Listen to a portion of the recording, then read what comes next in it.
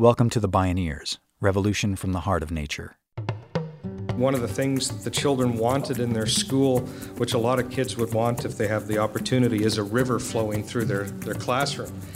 Kids like that kind of thing, and engineers immediately have a kind of a tick that develops. No, you can't have a river. But in this case, what the team decided, well, this is a living building. Perhaps we should listen to the students. It's all alive. It's all connected. It's all intelligent. It's all relatives. We stand at the threshold of a historic opportunity in the human experiment to reimagine how to live on Earth in ways that honor the web of life, each other, and future generations. It's a revolution from the heart of nature and the human heart. In this series, The Bioneers, Revolution from the Heart of Nature, we celebrate social and scientific innovators with breakthrough solutions for restoring people and planet, creating a future environment of hope. Support for The Bioneers, Revolution from the Heart of Nature is provided in part by Organic Valley Family of Farms and Mary's Gone Crackers. How would nature do it? That seemingly simple question is revolutionizing the field of design science. It's innovation inspired by nature's designs, processes, and recipes. Yet currently there's only 12% similarity between how biology and people do design. Nature designs for the whole living system. We don't. To follow nature's lead, as the iconic visionary designer R. Buckminster Fuller put it, start with the universe. Fuller described himself as a comprehensive anticipatory design scientist. Today, the Buckminster Fuller Institute is reinventing and spreading his legacy with an annual global design competition to find and celebrate breakthrough systemic solutions that address humanity's most pressing problems. In this half hour, we explore two such breakthroughs in aligning human design with nature's design principles. This is Disruptive Design, What Good Looks Like, with journalist and social entrepreneur Cheryl Dahle and visionary architect Jason McLennan. I'm Neil Harvey. I'll be your host. Welcome to the Bioneers, Revolution from the Heart of Nature.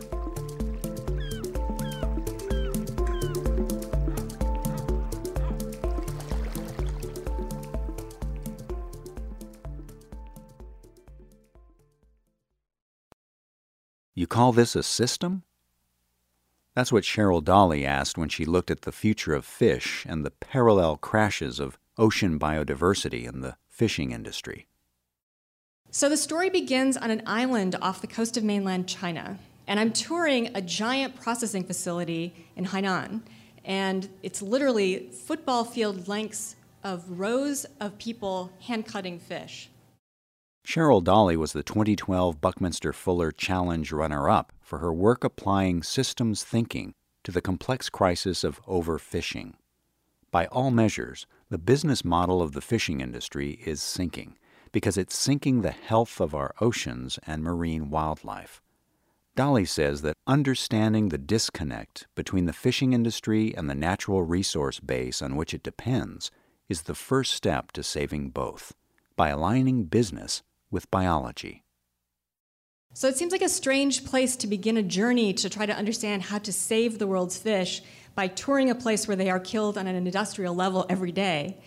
But it actually required this level of understanding the experience of the supply chain, quite literally walking in the shoes of a fish distributor, to be able to understand what needs to shift to make these outcomes look more like what we want them to look like.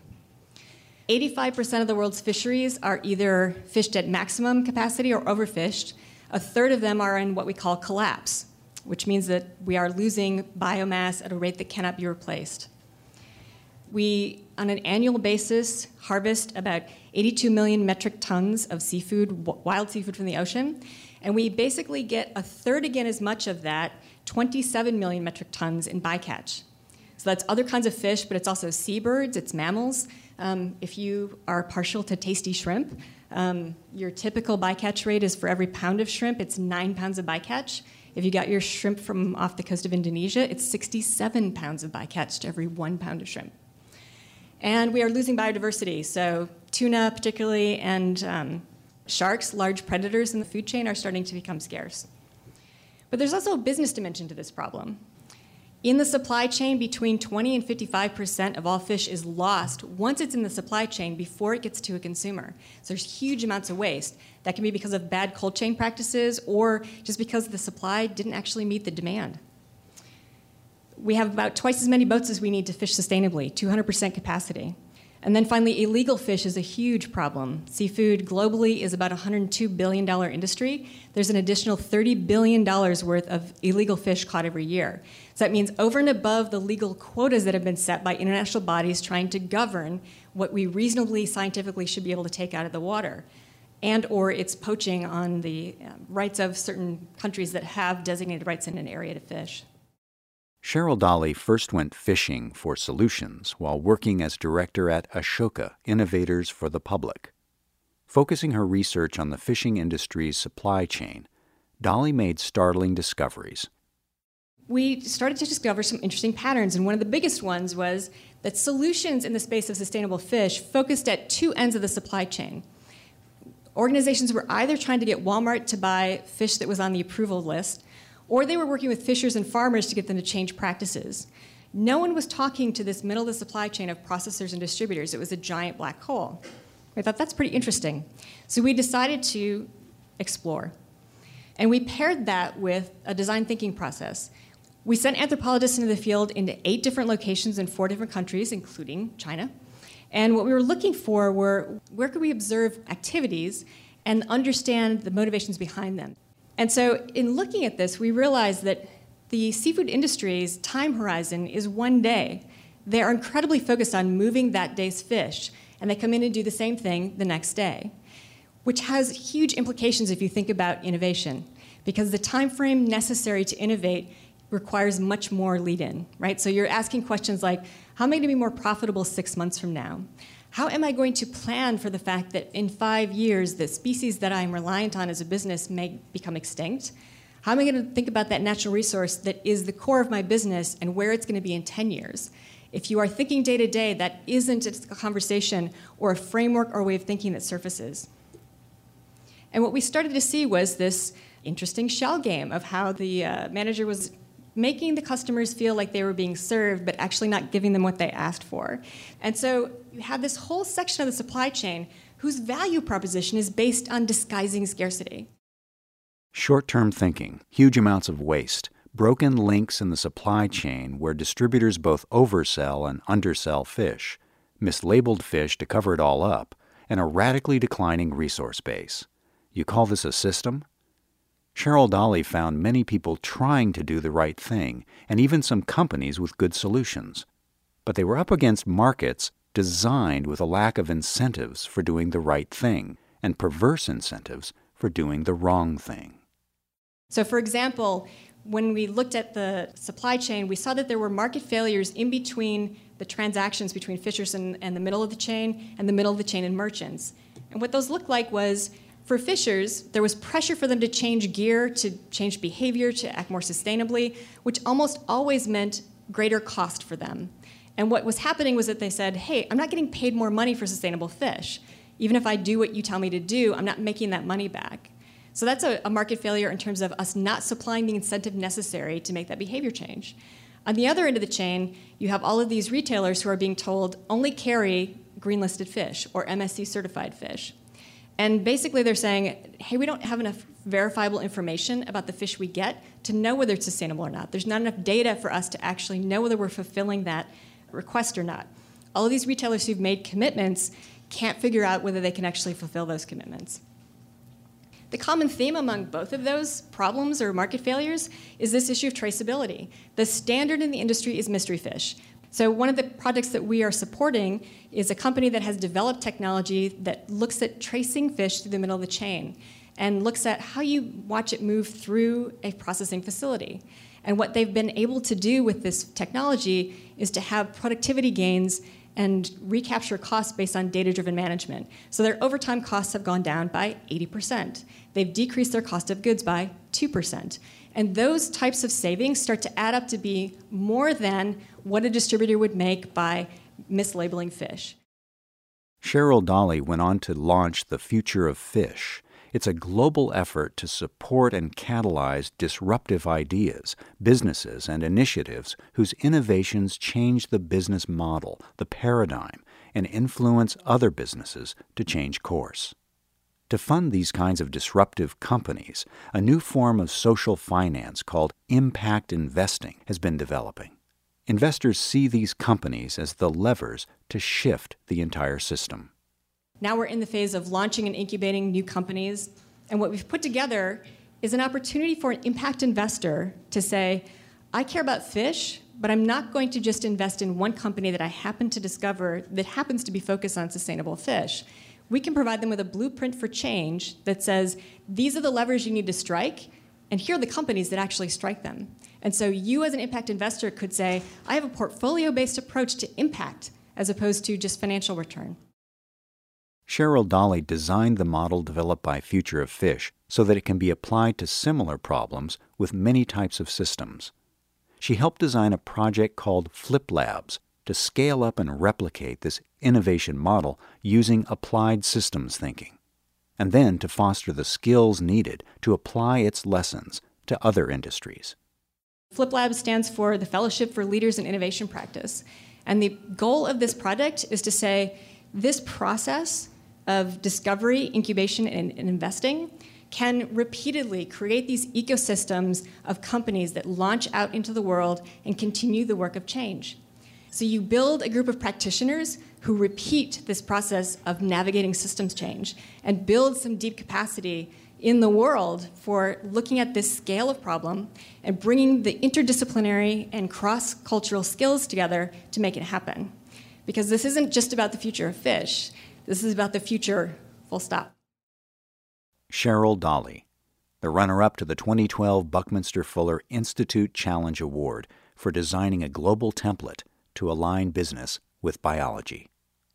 Central to all these Challenge Award projects is Buckminster Fuller's idea of the trim tab. The trim tab is the small rudder on a large rudder that helps a large seagoing vessel turn. So without that lever acting on a lever, you can't make the change at the scale that you want. Jason McLennan sees his Living Building Challenge as a trim tab to turn the whole building industry. He won the 2012 Buckminster Fuller Award. McLennan is founder and director of the International Living Future Institute, and he's one of the most influential figures in the green building movement.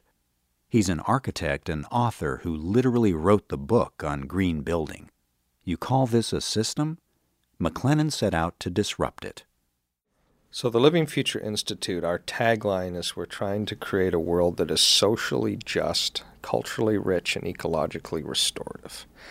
And really that's getting at the fact that this isn't just about some sort of abstract notion of the environment out there, that of course we are part of the environment and we have to create places that are healthy for people and all species, and also socially and culturally sort of rich and fair. So it's a very holistic mission, clearly. But we don't try to focus on all the world's problems. What we're looking at is how can we be a trim tab? And the Living Building Challenge is just one of the ways, actually, that we do that. McLennan started the Living Building Challenge in 2006. His goal was nothing less than regenerating entire communities in concert with nature. When we return, Jason McLennan shows what good looks like. This is Disruptive Design, What Good Looks Like. I'm Neil Harvey. You're listening to The Bioneers, Revolution from the Heart of Nature.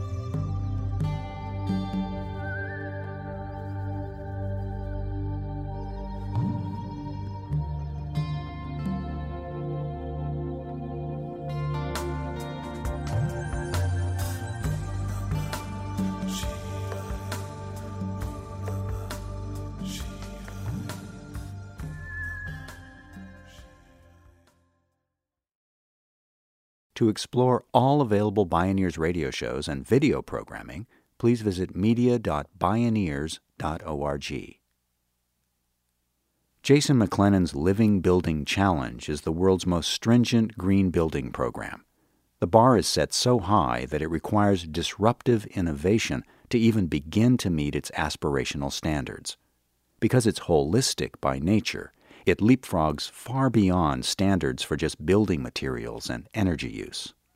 It invites designers to design beyond the boundaries and physical aspect of the building itself. This is not a program that is similar to LEED or in Australia, Green Star or BREEAM in the US. Instead of looking at how do we incrementally improve the current paradigm, this is how do we actually rethink it? How do we move from a paradigm of being less bad to trying to understand what good should look like in terms of the way we build our communities? How do we reach a place of restoration? The seed dispersal mechanism, if you will, is working, and we have projects emerging in a lot of different places, all different shapes and sizes in terms of the types of buildings they are. We have homes, offices, schools, laboratories, museums. We have visitor centers, almost everything that you can think of as new examples of how to do what we do. We've certified the world's first living buildings, and poetically, I think one of the first 3 to be certified was a sewage treatment plant.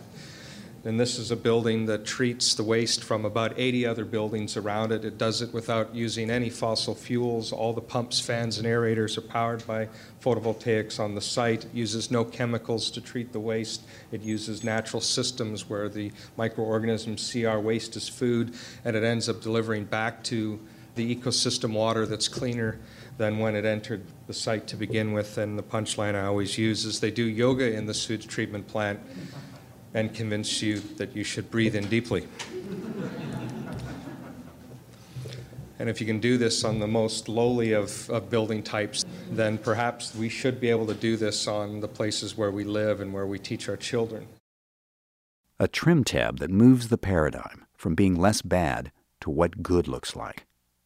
The Living Building Challenge is spawning school buildings that also provide teachable moments at the system level. From daycare centers to elementary schools to community colleges and universities, the challenge encourages design teams to engage students in imagining and developing their own learning places. Seattle's Birchie School embraced that challenge too.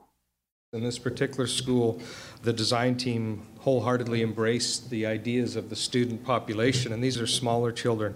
And one of the things that the children wanted in their school, which a lot of kids would want if they have the opportunity, is a river flowing through their classroom. Kids like that kind of thing, and engineers immediately have a kind of a tick that develops. No, you can't have a river. But in this case, what the team decided, well, this is a living building, perhaps we should listen to the students. And as they explored the ideas further, they realized that this was a new integral part of the curriculum, and that they were trying to teach the children in this classroom about the connection of stormwater to the health of Puget Sound, to the health of salmon, and that what better way to do that than to celebrate the fact that in Seattle that it actually rains a lot, and instead of getting depressed that it's once again raining, the children would be excited that the river is flowing again within their classroom. The school's design catches rainwater from the roof and pipes it through a rock-lined channel under the classroom floor. The floor is transparent above this little creek, offering students a natural, living lab in their classroom. The story doesn't end there, because as the water flows through the runnel, it goes into the testing lab, and the children are able to test the quality of the water coming off the green roof of the building. That this water then goes into the system that provides irrigation to the living wall, and they can see how that is performing. And they can also look at, again, the water quality before it goes out into the landscape, into the edible landscape outside that the children help plant. Now that is a system.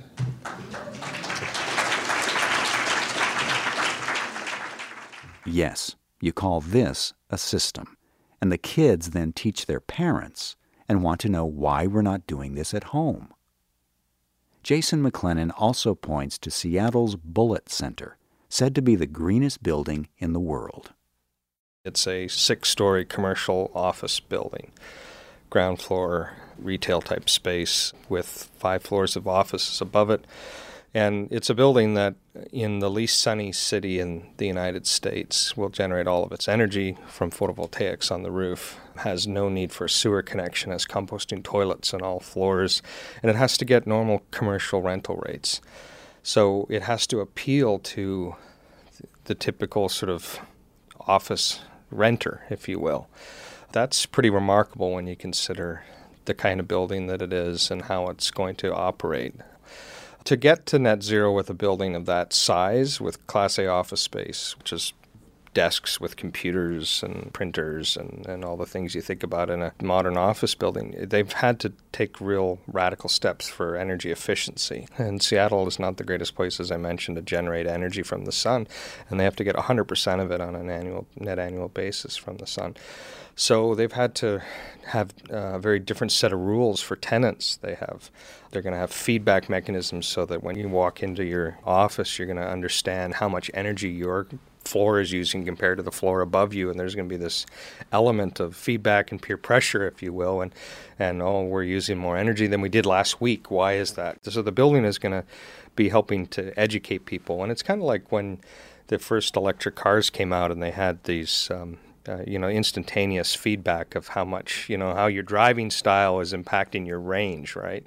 And we don't have that in our cities and our buildings where we have this sort of instant feedback, where we're able to understand how our behavior is impacting our performance. And I think that's, again, a very important thing because behavior is a big part of building performance. We're not rational creatures, and you throw a bunch of people in a building and we behave in interesting ways that engineers have a hard time predicting. Google adopted the Living Building Challenge's disruptive high standards for toxic materials, called the Red List. The large influential company now requires its manufacturers and suppliers to disclose what's in their products. The Red List is part of the Institute's program called Declare. It's like a nutrition label for building materials. It's another trim tab starting to shift the entire industry. McLennan seeks nothing less than to transform the building industry so that the design, construction, and operation of the built environment become socially just, culturally rich, and ecologically restorative. Obviously, you can't solve all of society's ills with a building. If we could, that would be a neat trick. But there are certainly, in terms of how we design the infrastructure in our communities, we tend to create places that are not necessarily the best for all members of society. And that manifests itself in different ways. And I know that, a lot of people are not aware of, even just a few years ago before the Americans with Disabilities Act was passed, that, the way we design buildings really excluded, in terms of the full participation of those with mobility challenges, that we excluded that population from a dignified access to our buildings. And that's actually an issue of equity. And that's something we've begun now with the ADA, and which passed, I believe, in 1995, right? So that gives you a sense of how issues of equity start to enter into architecture. And as we take the Living Building Challenge around the world, where we have countries that don't have accessibility laws, we actually require a minimum of the U.S. standard for accessibility. But that's just the thinnest stretch of this. And we also tackle issues that our industry, in particular the design and building industry, hasn't really tackled in a meaningful way, like equity, like gender inequity as well. Last year our conference was on the role of women in advancing sustainability ideas. How do we then introduce those topics to a demographic that tends to be white male-dominated? Engineers and architects tend to be. There's also access to nature. I was talking about physical access, but in terms of access to sun, solar rights is another one that we get concerned about. To give you a sense about that, imagine if you built your home and you invested a lot of money making your house net zero, and your neighbor then 2 years later put up a 5-story structure and destroyed your investment and took away your energy independence. That's actually an issue of equity. Who owns the sky? Who owns the sun? Who owns fresh air? And so we begin to look at those in terms of project teams having to analyze and understand the downstream implications of their project. So even if you're building a living building project, are you diminishing the quality of life of your neighbors around you in terms of access to solar and access to fresh air and those various things? The challenge works with local governments because it literally has to legalize sustainability by changing building codes and water regulations, such as gray water use or rainwater collection. And the Living Building Challenge is rapidly spreading globally. Just as Cheryl Dahle says the future of fish is really about the future of the future, Jason McLennan says the future is a living future. Every time we do one of these projects, it creates a ripple effect of change, and more people get motivated and excited, and it demystifies that this is some sort of crazy thing. That is it really practical? Can I afford to do it? Then they see it and they go, I can do that. This is real. So it is having that impact, but it's hard to know whether we will get ahead of the curve, if you will, before we're going to be forced to only build this way. The proactive versus the reactive reality. And if that's the case, at least we will have proven models in place of how we can live differently, that we've tested and kicked the tires on in different climate zones, different building types, different cities. And so whether there's plan A or plan B, this is, I believe, an important strategy. Jason McLennan and Cheryl Dahle, applying systems thinking for a living future. Disruptive design, what good looks like. You can explore more Bioneers radio shows and video programming online at media.bioneers.org. For information on attending the National Bioneers Conference and Bioneers events in your area, please visit bioneers.org or call 1-877-BIONEER. The Bioneers, Revolution from the Heart of Nature is a production of Bioneers and Collective Heritage Institute. Executive producer, Kenny Ausubel. Written by Catherine Stifter and Kenny Ausubel. Senior producer, Neil Harvey. Managing producer, Stephanie Welch. Production management and station relations, Kate Hunter. Distribution is by WFMT Radio Network. Interview recording engineer, Jeff Westman. Our theme music is taken from the album Journey Between by Baka Beyond and used by permission of Hannibal Records, a Rykodisc label. Additional music was made available by Sounds True at soundstrue.com. For more music information, please visit bioneers.org. The opinions expressed in the Bioneers Revolution from the Heart of Nature radio series are those of the presenters and are not necessarily those of Bioneers and Collective Heritage Institute, the underwriters, or this radio station. My name is Neil Harvey. Thank you for listening. I invite you to join the Bioneers in inspiring a shift to live on Earth in ways that honor the web of life, each other, and future generations. This is program number 313.